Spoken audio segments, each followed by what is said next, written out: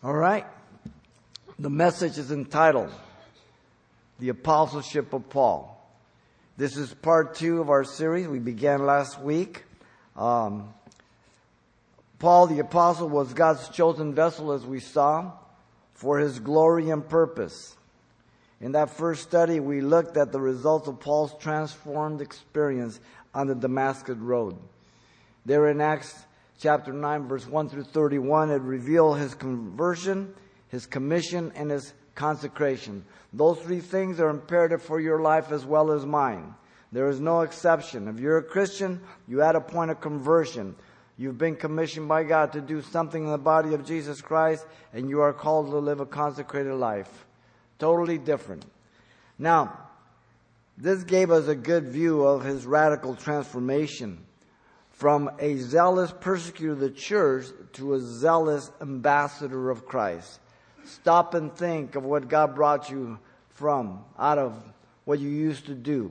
Right now, I would be rolling in home, and when I was in the world, if I came home. For 2-3 days, I've been partying, working hard at dying, but I called it living. I was committed in the world to sin. All right? It came natural. And now, Christ saving a person in July of 73, He changed my life radically. My friends just couldn't believe it. And yet, nothing happened to me that was new.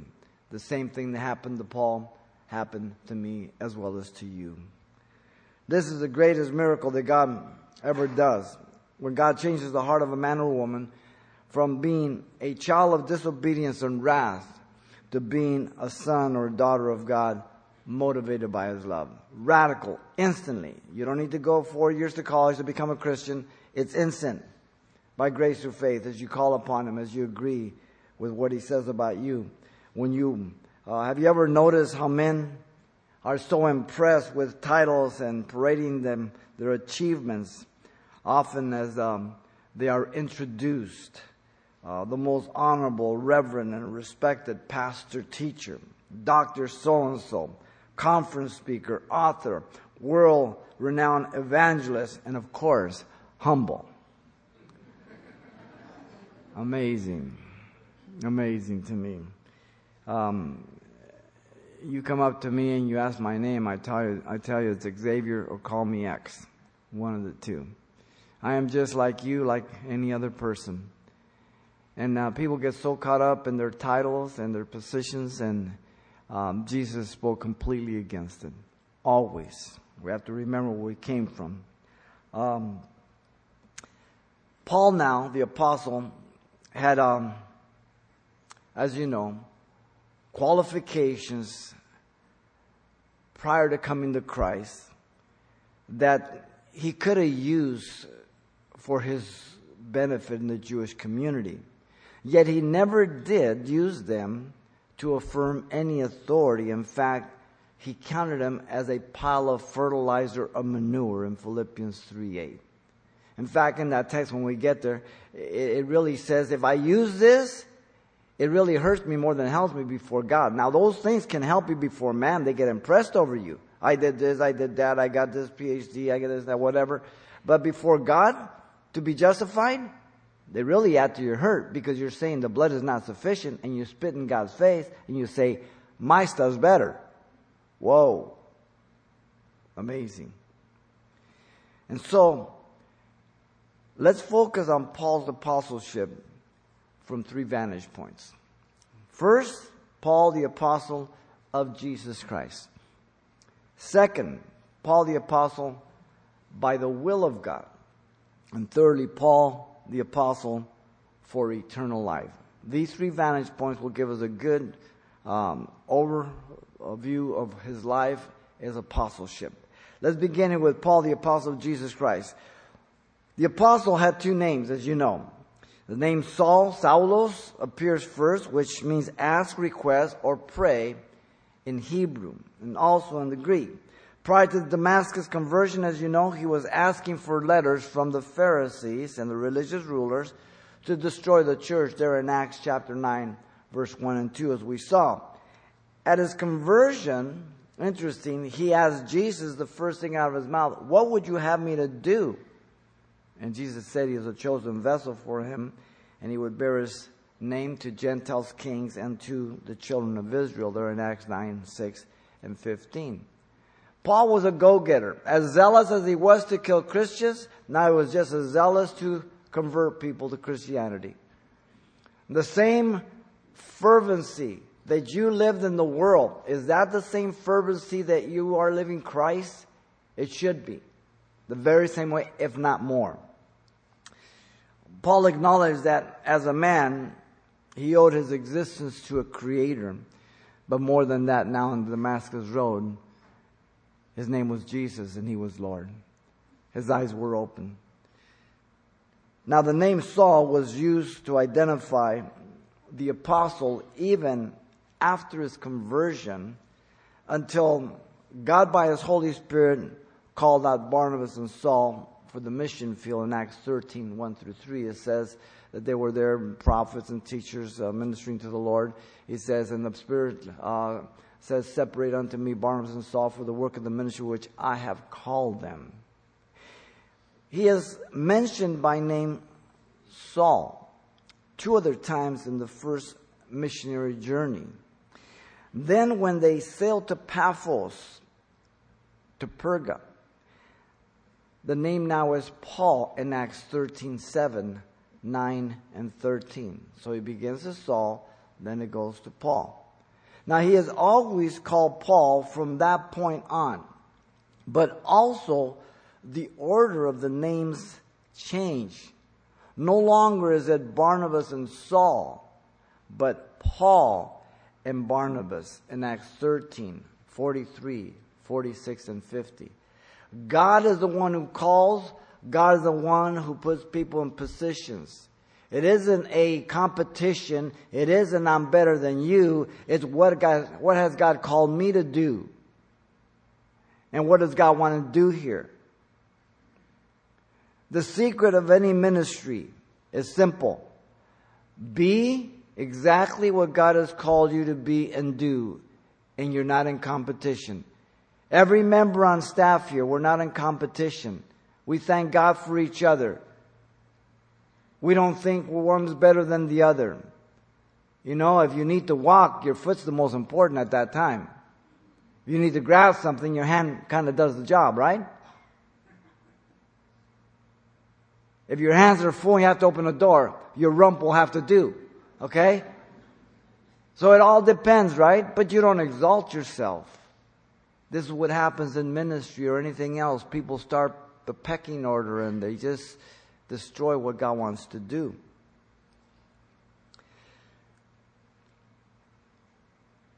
The one who had led Paul to the disciples in Jerusalem, Barnabas, and sought him out for the work of the Gentiles at Antioch, was now being led by Paul. Acts 9, 26 through 30, 11, 19 through 26. But this is God's doing. This is all good. So then you have the name Paul. Paulos. It appears as the second, and it means little or small. The word comes from the derivative of the verb paus, which means to pause, stop, restrain, or to come to an end. Tradition tells us that Paul was a man of small stature, just what the Greek implies. We have no real description, though there are some. There's one that says that Paul was very short, bald-headed, one unibrow, a hook nose, and bow-legged. Now, if that is true, you know that people didn't come to Christ because he was a handsome pastor. All right? Too often today, people are glorying in the vessel, the man. Too many pastors are celebrities. They're looked up as something divine, something that is above the person. Listen, the pastor is a creep just like you. Sinner, saved by grace. So you have to, I'm not against testimonies, but when you exalt the testimony and that's what leads the church, it's built on sand, not on Jesus Christ. So you have to be real careful. Now the title apostle speaks of his office. The word comes from two words. The word stello, which means equip, arrange, or to prepare. And the other one is apo, which means away from. So the word becomes a technical term for an ambassador of a country or king communicating his office and delegated authority to the act on behalf of the one who sent him. So you as a parent send your son to go get some milk. You sent him. He's an apostle. You send him out, okay, to go get some milk. He's going on your behalf. The word is used in two ways in Scripture. First, a messenger, an ambassador of God. 1 Corinthians 9:1 and Galatians 1:1 is a couple of the passages. And in 1 Corinthians 9:1 it says, am I not an apostle? He's writing to the Corinthians. Am I not free? Have I not seen Christ Jesus our Lord? Are you not my work in the Lord? So, sent out by Christ. The second way is a messenger, an ambassador of the church. Philippians 2:25 is a good passage. Yet I considered it necessary to send to you Epaphroditus. Remember, Epaphroditus went to help Paul, and he got sick. He almost died. He says, my brother, fellow worker, fellow soldier, but your messenger, apostolos, and the one who ministered to my need. So you're sent out by Jesus Christ individually, or you're sent out by the church for different things. That's the way it's used. Now, the word apostle is used in a variety of categories. You have the 12 apostles chosen by Jesus Christ after an entire night in prayer in Luke 6:12 through 13. Okay? The 12, the dirty dozen. They're unique. No one like them. One of them betrayed Jesus, Judas Iscariot. The requirement was twofold: to be present with Jesus from his baptism and to be with Jesus as he was taken up, seeing him after the resurrection. Acts chapter 1, verse 21 and 22. Those are the requirements for one of the 12. Okay? Then there's the 70. As you know, they were sent out by Jesus Christ by twos in Luke 10:1. Then there's the apostles after Jesus ascended from the Mount of Olives, such as Barnabas, Epaphroditus, Apollos, Silvanus, which is Silas, Andronicus, Junia, just to mention a few, Romans 16:7 and 1 Corinthians 8:23. So this is the three categories that you see apostles: the 12, the 70, and then those after the ascension and resurrection of Jesus Christ. The common identity of Paul is his salutation. It was apostle. Now, many today want to claim that title in the church today. You have the extreme Pentecostal movements that this is an apostle, this is a prophet, this is a prophetess, and they get up and say, thus saith the Lord told you to give me $500, the Lord told me you're going to marry me, whatever. Right. Okay? There's no such office for today. In a technical and basic way, we are all apostles. We're all sent out in the Great Commission. Okay? But there's no apostolic authority like the 12, the 70, or the ones after the resurrection. Is that clear? Usually it's claimed for people to revere them, to honor them, and to exalt them, have them on a higher level than the average person. That's not to be. Now, that common identity of Paul, as you look through the Word, especially in the salutations, the apostle. The only exception where Paul does not call himself an apostle in the salutation is in 4 epistles: Philippians, 1st, 2nd Thessalonians, and Philemon. The only 4. The Old Testament prophets and modern day missionaries are form of apostles. In other words, the prophet was to be the mouthpiece of God, for God Yahweh in the Old Testament to the people. Usually, they weren't of the priesthood or the prophetic order. They're just common people called out because the priesthood, the kings, and the people had become so corrupt that even like Amos, he was a fruit picker and a sheep breeder. Okay? And he was sent out. The primary function and responsibility was to speak forth the word of God as a mouthpiece of God, calling the people to repentance and to pay obedience to God's word. Secondary as a prophet, they reveal some future things or judgment. That was the secondary. The majority of their words were called to repentance. All right? Now, an apostle was the mouthpiece of Jesus Christ to preach and to teach the Word of God. All right? And so, we have been called to proclaim the gospel, and once people are saved, is to instruct them and to teach them as the purpose of the church in Ephesians chapter 4. Now, Paul called himself often an apostle of Jesus Christ, because it's important whose apostle you are, okay? He never called himself one of the 12. It's important that you understand this. He didn't meet the requirements of Acts 1, 21 and 22.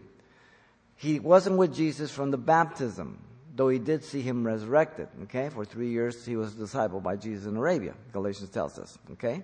So he didn't meet the first requirement. He called himself an apostle to the Gentiles in Romans 11:13. He called himself a teacher of the Gentiles in faith and in truth in 1 Timothy 2:7. And he told the Corinthians, if I am not an apostle to others, yet doubtless I am to you, for you are the seal of my apostleship in Christ in 1 Corinthians 9:2. Paul understood he was an apostle of Jesus Christ. Now, he never considered himself inferior to the 12 apostles. Though he didn't claim to be one of the 12, he didn't think himself inferior to the 12, and this is important.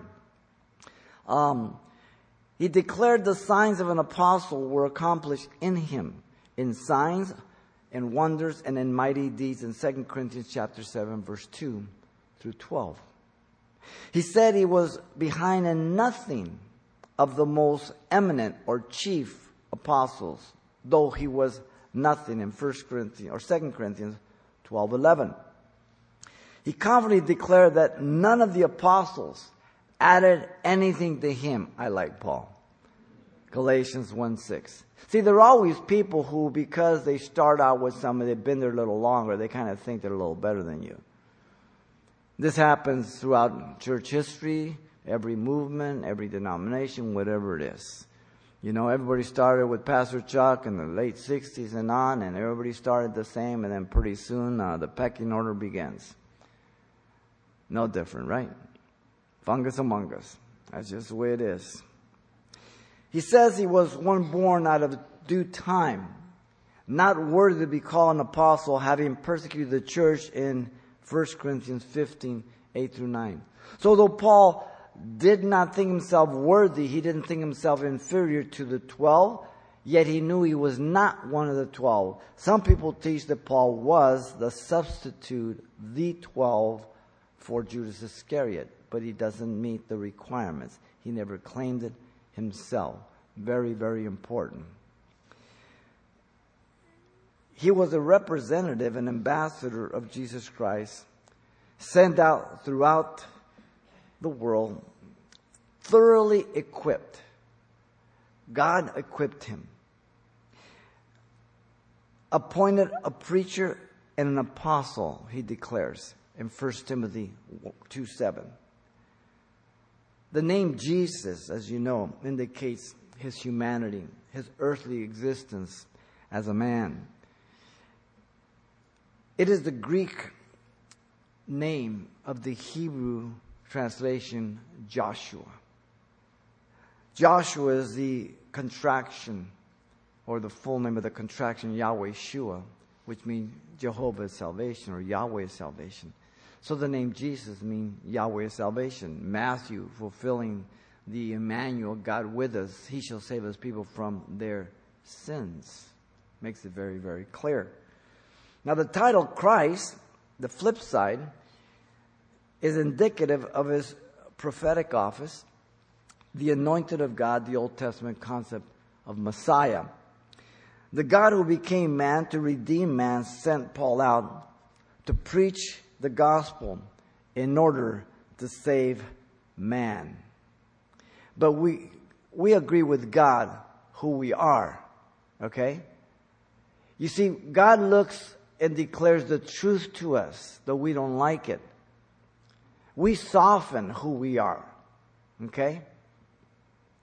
God said in the Old Testament, every woman who is not found a virgin at her wedding has played the whore in her father's house. We're appalled. That's what God says. We said, no, she was just a nice girl. She made a mistake. God says, you don't agree with me? You see, we look at things differently. Your son or your daughter gets in trouble and you're after them. And you get pretty strong with them. Do you do it because you hate them? Or do you do it because you want to see them turn?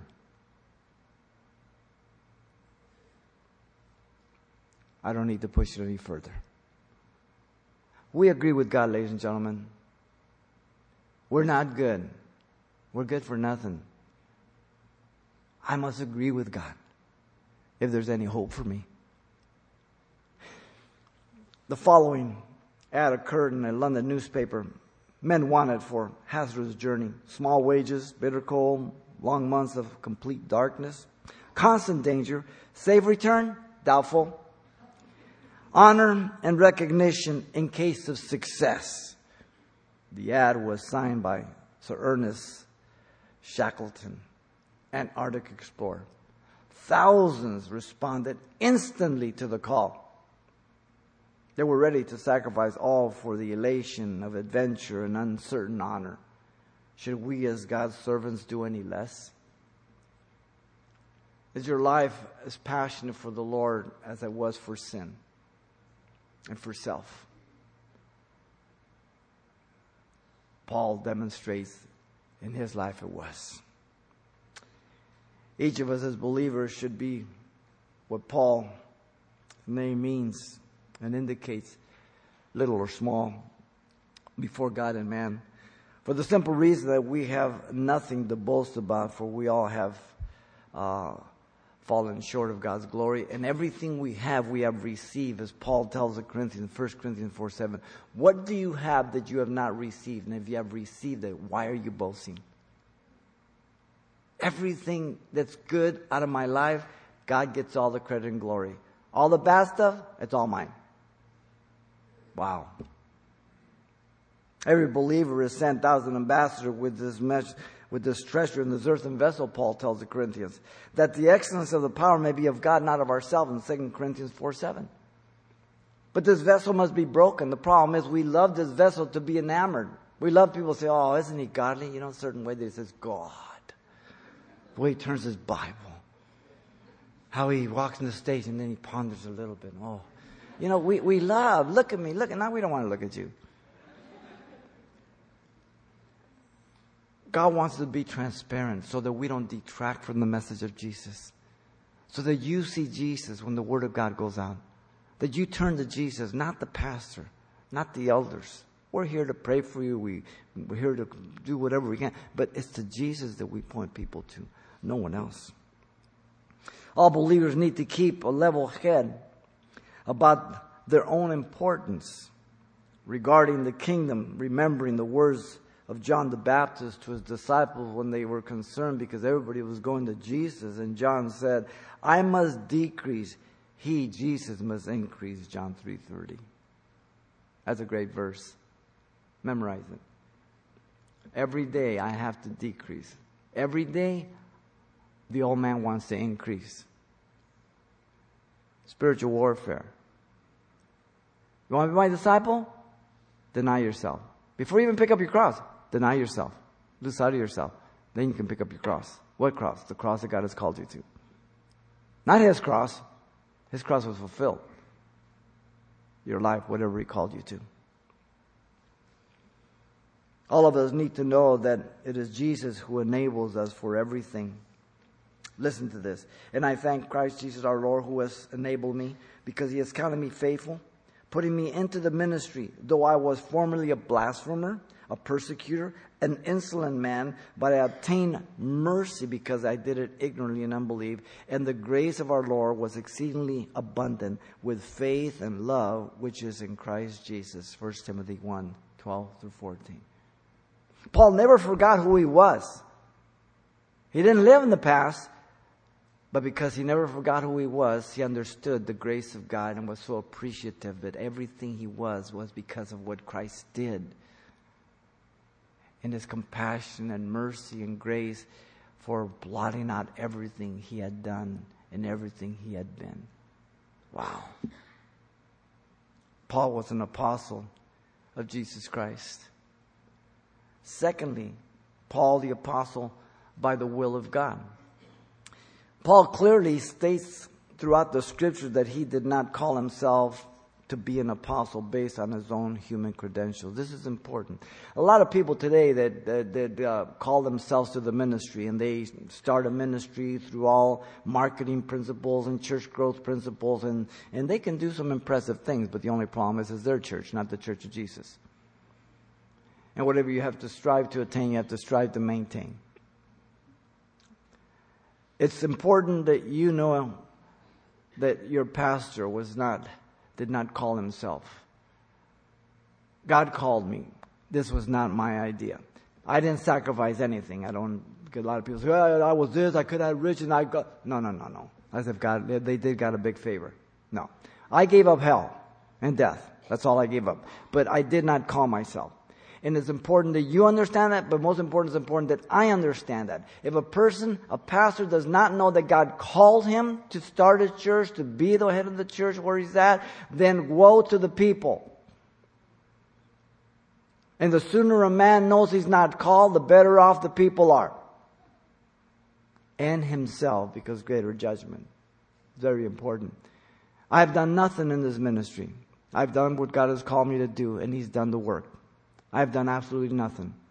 Everybody on staff is more surprised at what's happened than you guys. Absolutely. Paul clearly states through the scripture that he did not call himself. Though he had credentials, he didn't use them. Paul, as a Hebrew, was well qualified, as you know. He could boast in his flesh in Philippians chapter 3, verse 5 through 8. Circumcised the 8th day, the stock of David, tribe of Benjamin, mighty warriors, Hebrew of Hebrews. Concerning the law, Pharisee, legalist to the letter. Concerning zeal, persecuting the church. Concerning righteousness, which is from the law, blameless. Smoked his contemporaries. But what things were gained to me, these I have counted loss for Christ. The word loss there means they were really destructive to me. They added to my hurt. Because none of those things could make me just before God. Yet, indeed, I also count all things lost for the excellence of the knowledge of Jesus Christ my Lord, for whom I have suffered the loss of all things, and count them as rubbish, manure, excrement, that I might gain Christ. 7 and 8. Wow. Stop and think of just the instant transformation that took place in Paul's mind and heart. The same as you. Before you were born again, couldn't figure it out. The instant you're born again, you've got answers that you never had before. By the grace of God. Paul was born in Tarsus, as you know, and without doubt attended the university and the school of philosophies and everything. He's grounded in Greek culture. He was also taught at the feet of Gamaliel. Acts 22, verse 3 and 4 tells us that. He couldn't find enough books for Paul, Gamaliel. So he was schooled both in Greek culture and the Hebrew culture. He was a Roman citizen there in Acts 22, 28 through 29. And at times he used his passport, other times he didn't. It depended on what God wanted him to do. It was all God's will. Now Paul, countless of times throughout the scriptures, declares that his call to be an apostle was the revelation of God's will. And so that was important because as he was writing and sending people out, he was saying, this is not my doing. I'm not the big hotshot. This is God that's directing and guiding his church. I will build my church. And the gates of hell will not prevail against it, the authority of Satan. And so, the word will means one's intent, choice, inclination, desire, or pleasure. It is used of what one wishes or has determined to be done. When you get out of here, you're going to go, you say, I want to have In-N-Out. That's you exercise your will. express your desire, and then you go fulfill it. It is used for the purpose of God to bless mankind through Christ, through no one else. It is used of what God wishes to be done by us, the believer. By the way, His will is found in the Word of God. Not in you closing your eyes, opening the Bible and going, okay, that's for today. No. It is used of commands, precepts, to be obeyed by the believer. His will. Now the occasion was on His personal mission to bring back to Jerusalem those Christians who had fled to Damascus when His conversion, commission, and consecration took place there in Acts 9, 1 through 31. All of a sudden, what he believed was God's will to kill Christians, he realizes wasn't God's will at all. All of a sudden, divine light just opened up his understanding. Paul says he was called to be an apostle separated to the gospel in Romans 1:1. He says he was called an apostle of Jesus Christ through the will of God in 1 Corinthians 1:1. In that same text, remember he's addressing spiritual teenagers, the Corinthians, who were rebellious, thinking they knew it all.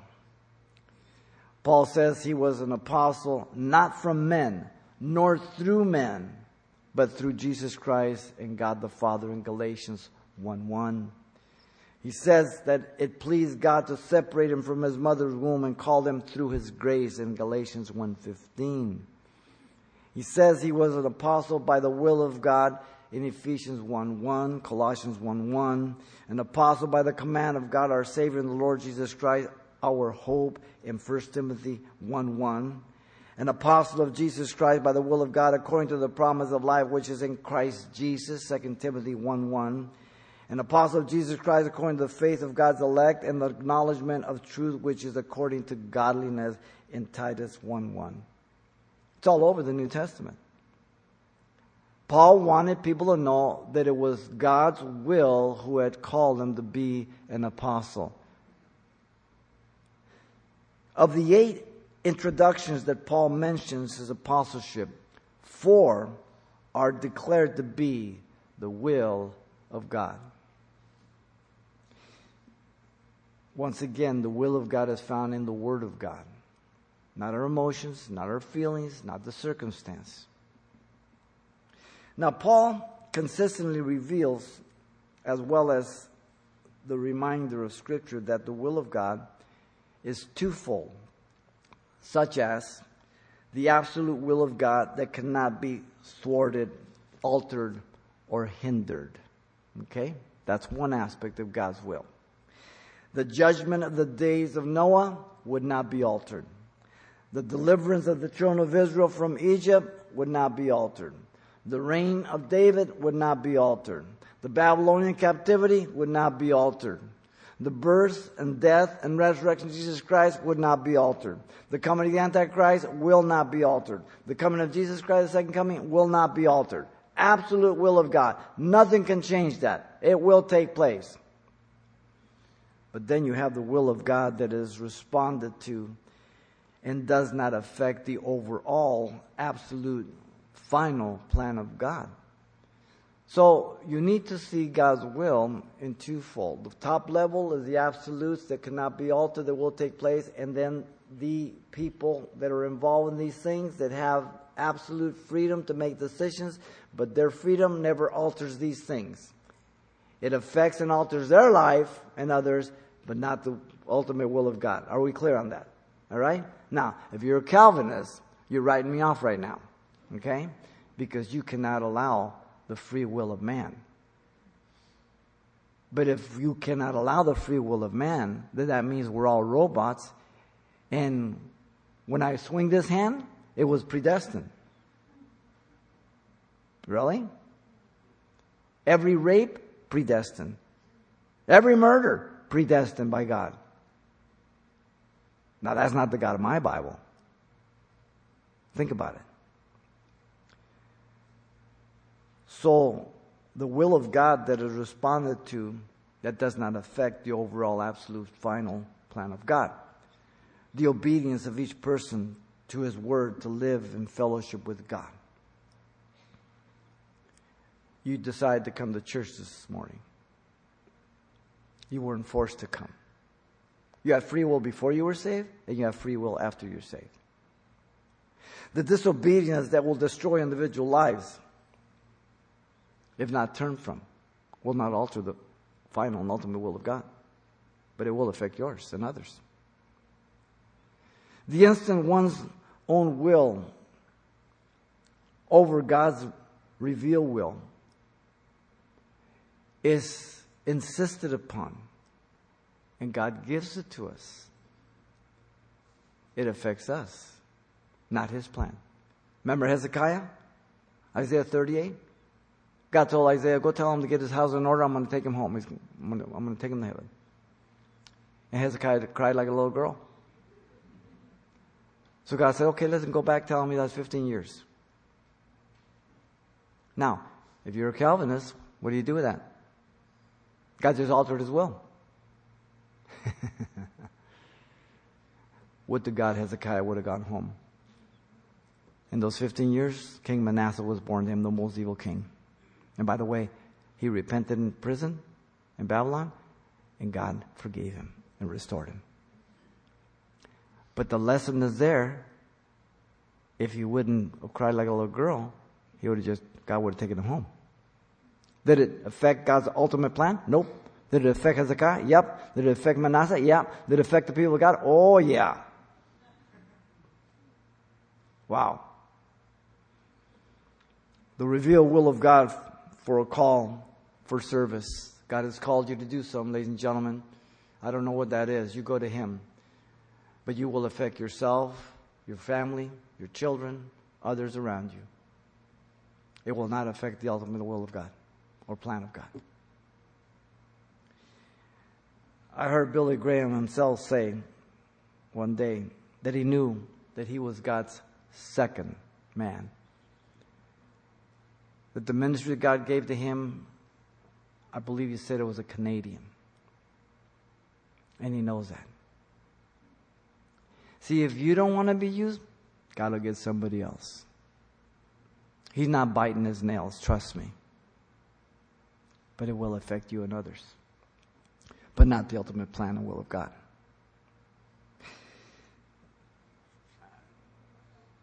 Old Faithful in Yellowstone National Park gets its name from the fact that, unlike other geysers, as you know, it follows a dependable time schedule. We were there one time, we saw it, and it's an incredible sight. Once every 65 minutes, it shoots a stream of boiling water over 170 feet into the air. Right on time. Like an alarm clock. So is the will of God in Scripture. Consistent. Dependable. Absolutely, God is trustworthy. The believer is assured that God's will is that each saint have at least one spiritual gift that's sourced in God for the edification of the body of Christ. And God will direct each person in those gifts. Romans 12, 1 Corinthians 12, 13, and 14. The one gift is spoken about in 1 Peter 4, 9 or 10. And so you at least have one gift. You probably have more than one gift, all of us. But my gift is for you. Now, I benefit from the years of studying, but it's for you. Every time I come, so you grow, so you learn, so you look to the Lord. Not look to me, but you look to the Lord. As I teach, you are learning how to study. Okay? And it's amazing how God has raised so many teachers up in this ministry, both in the men and the women's ministry. You're solid, you're grounded, you look to the Lord. So your gift is for the rest of the body. This hand has never served itself. It serves the rest of my body. My foot. So whatever part you are, just do what God has called you to do. It'll edify the rest of the body. The believer needs to know that the Word of God reveals the will of God, revealing the things of God to us, which produces faith and causes us to trust God for what He promises, as 1 Corinthians 1:21 says. So, faith comes by hearing, hearing by the word of God. Romans 10:17 says. That's why we study. That's why we meditate. That's why we go through the word of God. So God can direct and guide us.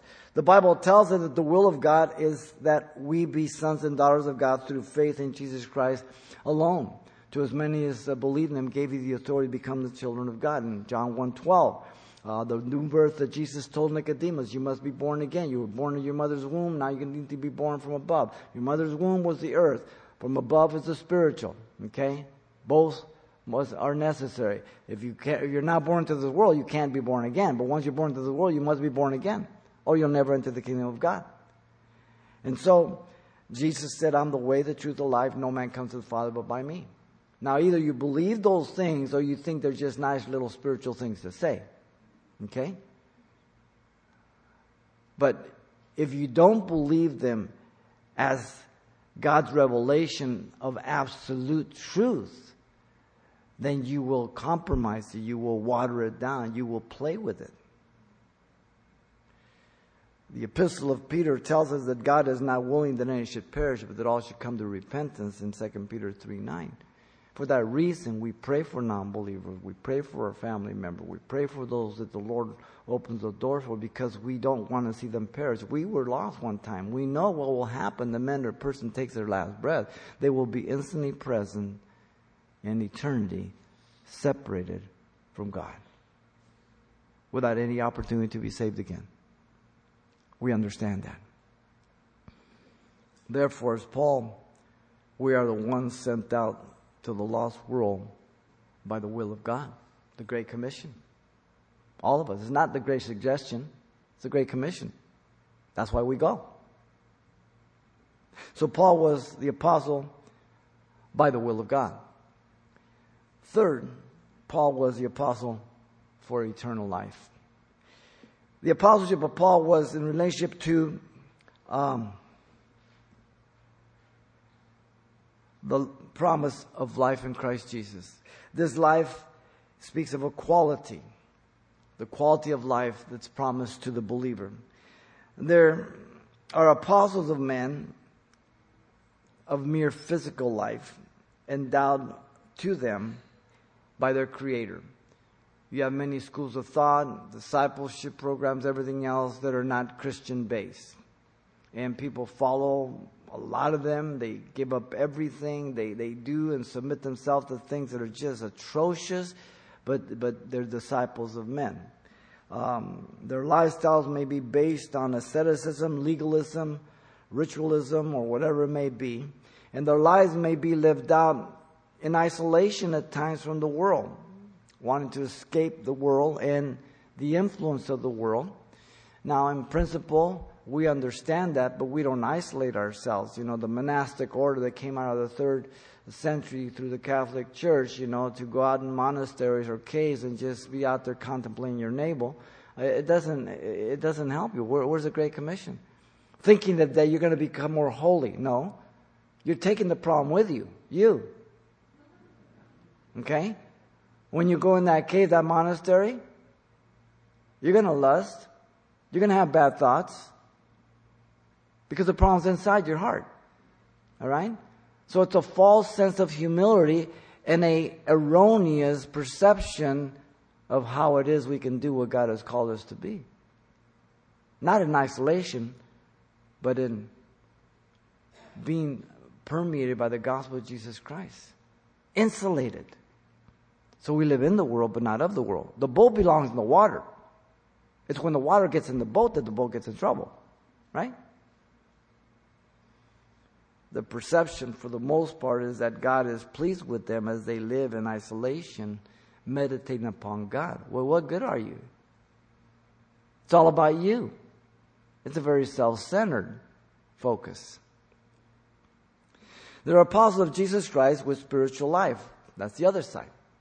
Endowed to them by their Heavenly Father. This life is a gift of God, as John 3:15 says, as He gave His Son. This life is undeserved in Ephesians 2:8-9, grace through faith, not out of ourselves. This life is in union with God, justified in Christ Jesus, having peace with God, Romans 5:1-2. This life is related to the new birth that Jesus told Nicodemus in John 3:3-8, born from above. This life is evidence of being a new creature, 2 Corinthians 5:17, that everything you ever did, everything you ever were, is passed away. And now you think, you live in a way that you never did before. Wow. New. This life is proclaimed through the gospel. That's why Paul says, I'm not ashamed of the gospel of Jesus Christ, the power of God to salvation, the Jew first and the Gentile. For therein is the righteousness of God revealed from faith to faith. The just shall live by faith, according to Habakkuk 2:4. That's Romans 1:16 and 17. Powerful. This is the only hope for you, the only hope for me, the only hope for mankind. Progressivism is forward to destruction. Progressivism may give you knowledge of computers and all that, but spiritually, morally, and ethically, it's full destruction. Follow just the history of our nation and progressivism. The universities are the training camps for progressivism. Mao took all those books out and sent them to re-educational camps. Now China is into capitalism because they saw that that didn't work. The United States, we've done a reverse. We set the re-educational camps first, the universities, public education. Now you have the crop from it, the harvest. Atheistic, agnostic, materialist, self-centered, immoral, unethical, haters of family, living for self. Wow. What a master plan. The apostleship of Paul had an aim to communicate the promise of eternal life. The promise first and foremost speaks of a quality of life, God-like life. 1 Timothy 4:8 speaks about that. So when you think of eternal life, first think of a quality, God-like life. That's how the Bible refers to when it says eternal life. Secondly, it speaks about a quantity of life, one that never ends, 2 Timothy 1:10. But primarily it's first quality, Christ-like life. Secondly, one that never ends. The minute you die, you're instantly present. You are given eternal life once you repent. It begins here, it continues there. The promise is to those who hear and respond in obedience to the gospel through the forgiveness of their sins, through grace, by faith, to the message of the gospel. The only hope for this world. The only hope. There's no other hope. And if you are the head of your home, make sure you're the head, you're not the tail. That you are the head of your home, being the high priest, praying, living, bring your family to church, and directing and guiding their steps and warning them and correcting them and bringing consequences. God will hold you responsible. How many parents have not been the parents in the home and have given their children up to the world? They compromise, so the children become greater compromisers. Your children can always turn away, but God help you if it's because of you. You be a lighthouse, you stand fast, you stand tall, and you warn them all the way, if need be, to their death. But you do not be quiet. You do not just remain silent. The apostleship of Paul and the promise of life is in Christ. This is important. Not in Buddha, not in Krishna, in Christ. The phrase speaks of a person's position before God, justified, sanctified, and one day glorified. It is the key phrase to the Epistle of Ephesians, in Christ, in the heavenlies. All spiritual blessings in Christ Jesus. According to the promise of life which is in Christ Jesus, Paul says in 1 Timothy 1:1. Now the phrase speaks of the only way to God. Now this is difficult. It rubs people the wrong way because people want to be inclusive today. People don't want to be judgmental and everything. And yet Jesus said, I'm the way, the truth, the life. No man comes to the Father by me. That is such a radical statement in John 14:6 that you cannot. Jesus came to divide. You're for me, you're against me. Listen to me. The majority is always wrong. And that's in God's people. Forget the world. The majority is always wrong. Jesus said to be the only name whereby men must be saved. Not should be saved, but must be saved. Acts 4:12. No other name. People say, well, you know, my grandmother, she was a real nice person. No. Doesn't matter. Jesus. He's the only mediator between God and man, the man Christ Jesus. 1 Timothy 2:5. Many of us are ex-Catholics.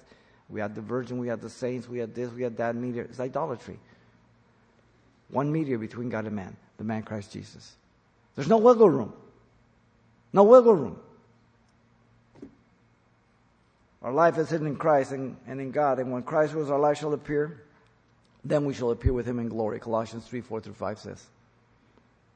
What a glorious day that's going to be. The phrase speaks of Paul's hope of this very, very eternal life when he was about to be executed. And physically, his life was going to end and his head was going to roll. But certainly, it didn't mean death spiritually. When you hear that Xavier Reese died, don't believe it. I moved. Okay? His confidence was unshaken, knowing who he had believed and persuaded that he was able to keep that until that day in 2 Timothy 1:12. Remember, 2 Timothy, that's his last will and testament. He's going to be executed. You want to pay attention to a person who's dying, what he's going to say. He's going to give you the most important things. He's going to tell you to take the trash out on Tuesday. Okay? He's going to give you some very important things. His perception was that the instant that he died, physically, he was instantly present before the Lord. 2 Corinthians 5:1-8. His motto for the Philippians was to live Christ and to die as gain. Philippians 1:6. His expectation of being found faithful was certain. He had fought the good fight, finished the race, kept the faith. 2 Timothy 4:6-8. You see, the person who makes the promises, Jesus Christ, not Paul or any other man. Jesus is God. Colossians 1:15. Colossians 2:9-10. In him you're complete. In him dwells the fullness of the Godhead bodily. He cannot lie, Numbers 23:19 says, and Romans 3:4 says. He had called Paul to be an apostle of the Gentiles. Romans 11:13. In the hollow halls of institutes for advanced study in Princeton, Dr. Walter Stewart, an economist, watched several graduate students coming out of a seminar. He says, how'd it go? Wonderful, the student replied. Everything we knew about physics last week isn't true this week. Man's so-called wisdom today is tomorrow's stupidity. God's word is always the same, absolute truth. The Bible has never been recalled. It's the same.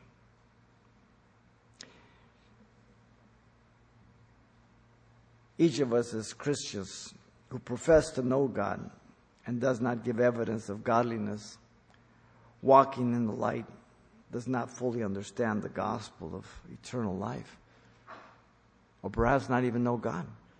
1 John 1:5-7 says, this is the message that we have heard from him, Christ, and declare to you, that God is light and in him is no darkness at all.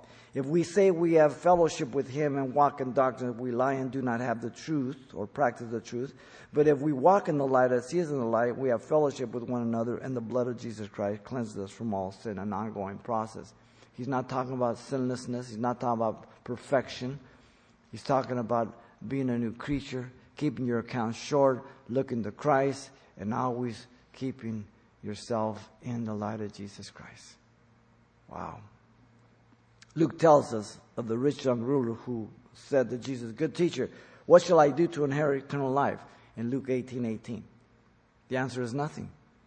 You can do nothing to gain eternal life, but to believe Christ that you're a sinner and that he died for the sins of this world and call upon his name. That's it. Grace through faith. John tells us, he who believes in the Son has everlasting life. He who does not believe in the Son has not everlasting life, and the wrath of God abides in him. John 3:36. Do you believe that? That the most moral, ethical person who doesn't know Christ, the wrath abides in him right now. That offends people. Yet it's absolute truth. The consequence of rejecting eternal life in Christ is eternal life. Where? In Gehenna. For all eternity. Paul tells Timothy, fight the good fight of faith, lay hold on eternal life to which you were also called and have confessed a good confession in the presence of many witnesses. 1 Timothy 6:12. Each of us have to do this. We know we have believed what he's done for us. The possession of eternal life brings us into spiritual warfare against all that is evil, all that is ungodly, this fallen world. You are born into warfare. How's it going? You got an armor? You got weapons? You got the power of the Spirit? You got the mind of Christ? Are you giving yourself to it? Important. Jude puts it this way. Keep yourselves in the love of God, looking for the mercy of our Lord Jesus Christ unto eternal life. Jude 1:21. The love of God, agape, is to be the abiding place of the child of God, for it will never fail him or her. Every time I have yielded to God's love, I've never failed. Every time I have resisted and I yielded, I have failed every time. Every time. Paul was the apostle of eternal life. Here you have Paul's apostleship from the three vantage points. Insightful. Paul the apostle of Jesus Christ. Paul the apostle by the will of God. And Paul the apostle for eternal life. You are no different. May God use us. Lord, thank you for your love, your goodness.